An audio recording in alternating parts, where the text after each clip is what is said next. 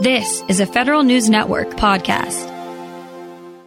The Software Engineering Institute, operated by Carnegie Mellon University as a federally funded research and development center, has a new name at its CERT division. The division's new director is Greg Toohill, a retired Air Force Brigadier General and former Federal Chief Information Security Officer. He joins me now. Greg, good to have you back. Hey, thanks, Tom. I appreciate being here with you. First of all, just remind us what happens at the CERT division at the SEI, which I think people recognize as one of the premier software engineering locuses in the country. Well, Tom, I'd have to say that the Software Engineering Institute isn't one of the premier software engineering locuses. It's the center of the universe, I think, for software engineering excellence.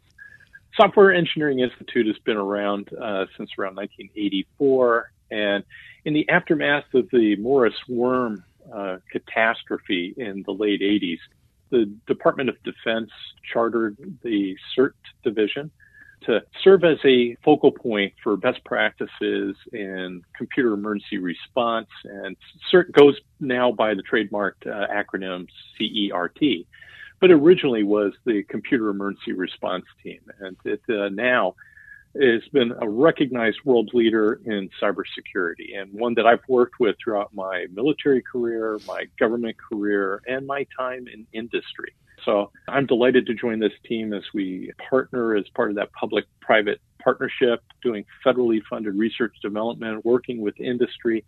And ultimately, our mission is to reduce the risks to national security and national prosperity by strengthening the cyber ecosystem. And I'm very honored to work with these world-class, big-brain experts in cybersecurity. And this whole idea of emergency response or just response, whatever the case might be, seems to be more imperative than ever, given the scope and sophistication of some of the big attacks that have happened literally in the last 6 months. So is that what the CERT division is looking at and trying to develop contemporary ways for agencies and organizations to respond? Well, that's an excellent question. And as we take a look at just the name itself, getting away from the acronym to, computer emergency response, I think is a strategic move several years ago, because we don't want to necessarily be in a reactionary mode. We want to be lead turning issues and solving them before they become problems. And as a research organization, we are working with our partners in government, in the military, and in industry to better secure that cyber ecosystem. And at the SCI, the Software Engineering Institute, we have a team that is working to promote secure coding practices and tighter and better code that is secure by design. In the CERT division, we are working with folks who are creating code. We're analyzing a whole host of different things, malware, vulnerability. We identify best practices. We help organizations with risk and resilience in their business process. And our researchers are actually on the forefront of providing capabilities such as what we call Octave, a operationally critical threat assessment and vulnerability evaluation, where folks can come in and assess their own risk and resilience by using the frameworks and models that we are doing through our research. And we want to lead turn the cyber ecosystem and harden it before the bad guys can exploit it. And that's going to be a constant challenge for us. And now the supply chain is increasingly at risk, and we're at the forefront of trying to secure that supply chain. Let me ask you this question. What about hackers and that type of penetration testing as opposed to analysis of code as it's developed? And it's true people are analyzing code in more frequent blocks in the DevSecOps type of model. But do you think that external white hat type of penetration testing has a role in all of this? I do. And I think, from my time in federal government as well as industry, I've seen a lot of efficacy working with the researchers and casting the net. The bug bounty program that we put in during my time in .gov service really was paying off extremely well, not only in .gov, but also in .mil. And we've seen that in the industry as well. So, as we take a look at cybersecurity writ large, it's all about risk management, and it really is a team sport. And within the CERT, we serve as kind of a a center of gravity for information sharing, research, and working across the aisle, as it were, between the industry, within government, within military, and with academia, as we try to help build that cyber ecosystem to be stronger and more resilient. We're speaking with Greg Touhill. He's the new director of the CERT division of the Software Engineering Institute at Carnegie Mellon University. And you were a federal chief information security officer among many other federal roles. Now there is a new one appointed. There's a whole new panoply of people.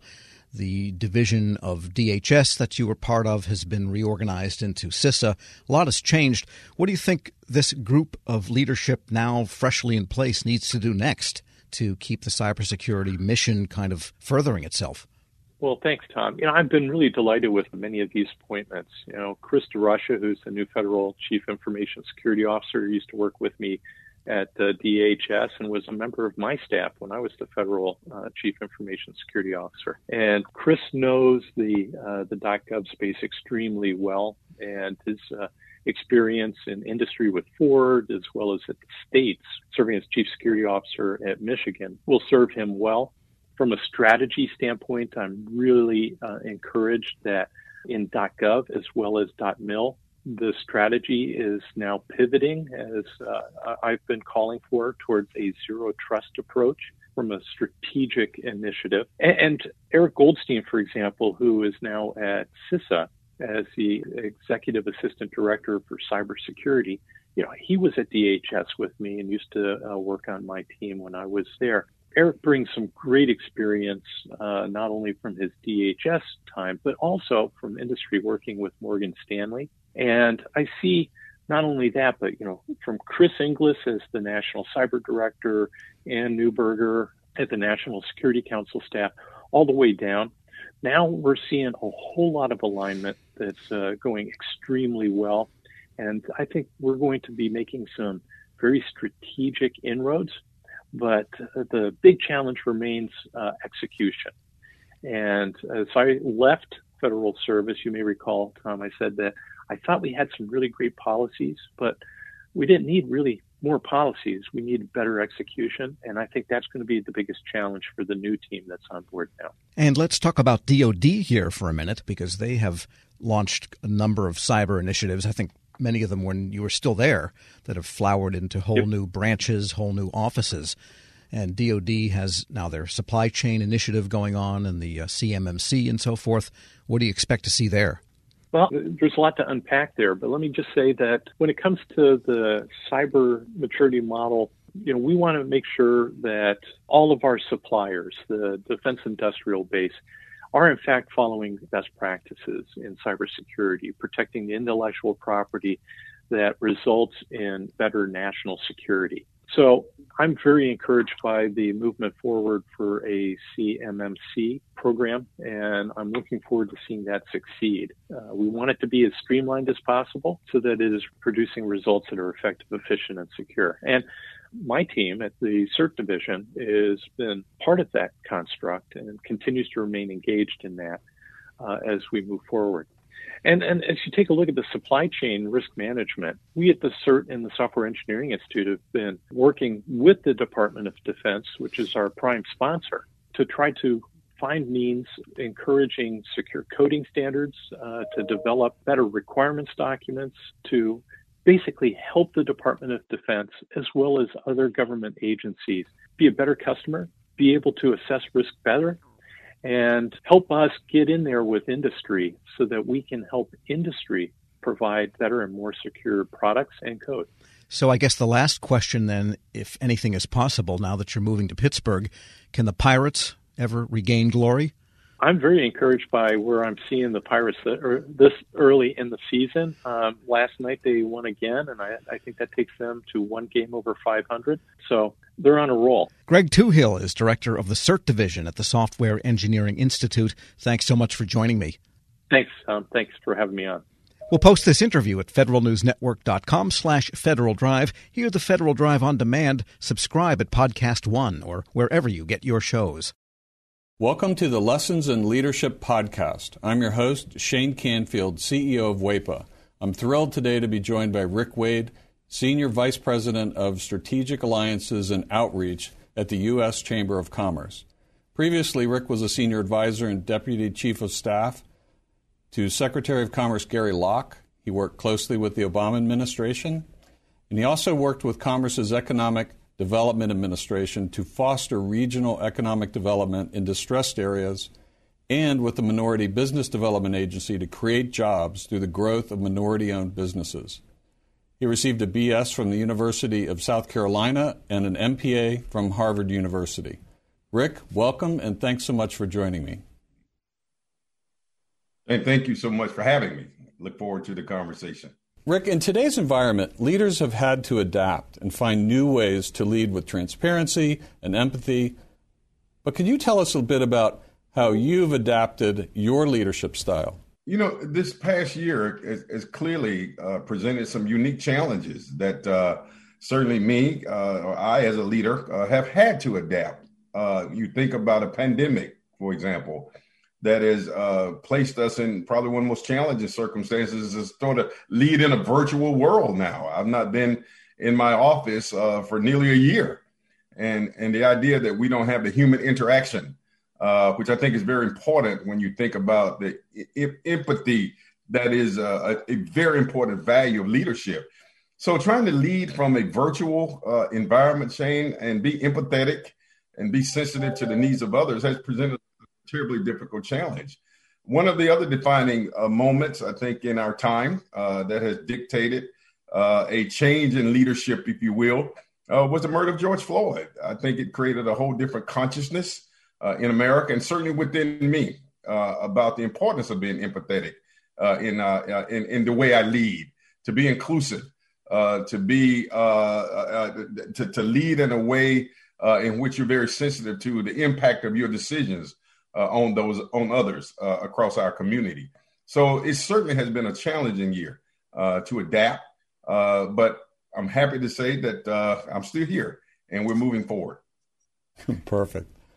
Throughout your career, what have been some pivotal moments or lessons learned that have shaped the leader that you are today?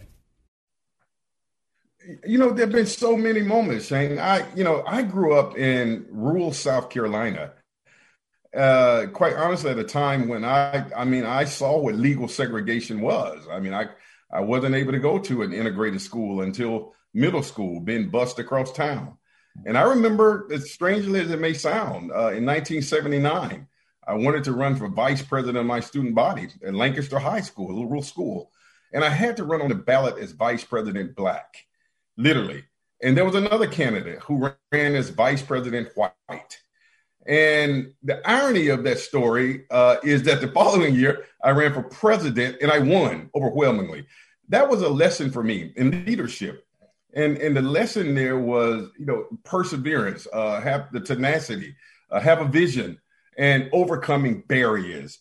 And I didn't let the idea that the construct that I had to run as vice president deter me from reaching my bigger dream, which was to represent students. So I know that perhaps may be a small example of leadership, but it really did define how I view myself, the vision that I have, my willingness to fight for change. And that was the beginning. I think that set the foundation of how I lead. And there have been so many other moments. One of the most defining moments for me personally was the massacre at Mother Emanuel Church in Charleston, South Carolina. A very close friend of mine, Senator Reverend Clemente Pinckney, who lost his life. And it conjured up, again, these issues of how deep the divide in terms of race in America is. But it also inspired me to lead even more and to lead harder and to lead with diligence and vigilance to help close that divide. So there have been so many defining moments in my career. I will tell you, even after the murder of George Floyd and my role at the U.S. Chamber of Commerce, to galvanize the business community, inspired by that tragedy. And now we have a whole broad, historic, sweeping, what we call equality of opportunity initiative that I'm leading, that I was inspired to develop. And we're bringing together corporations from across America to address what we call equality of opportunity. So my point there, I think, with all of these moments they've all been pivotal moments at different parts of my life, my career, my journey. And I've seized those moments to make the best of them of what I could. It's fantastic. It's a great, great answer. Many stories. Thank you very much for sharing that. Who is the most impactful leader in your life, and what quality did you admire about them? You know, I can't say that I had just one, but I would tell you the one person whose historical leadership has inspired me the most, and that is the leadership of Dr. Martin Luther King Jr. And there's so many attributes there that are consistent with my values. But the one part of his leadership was vision.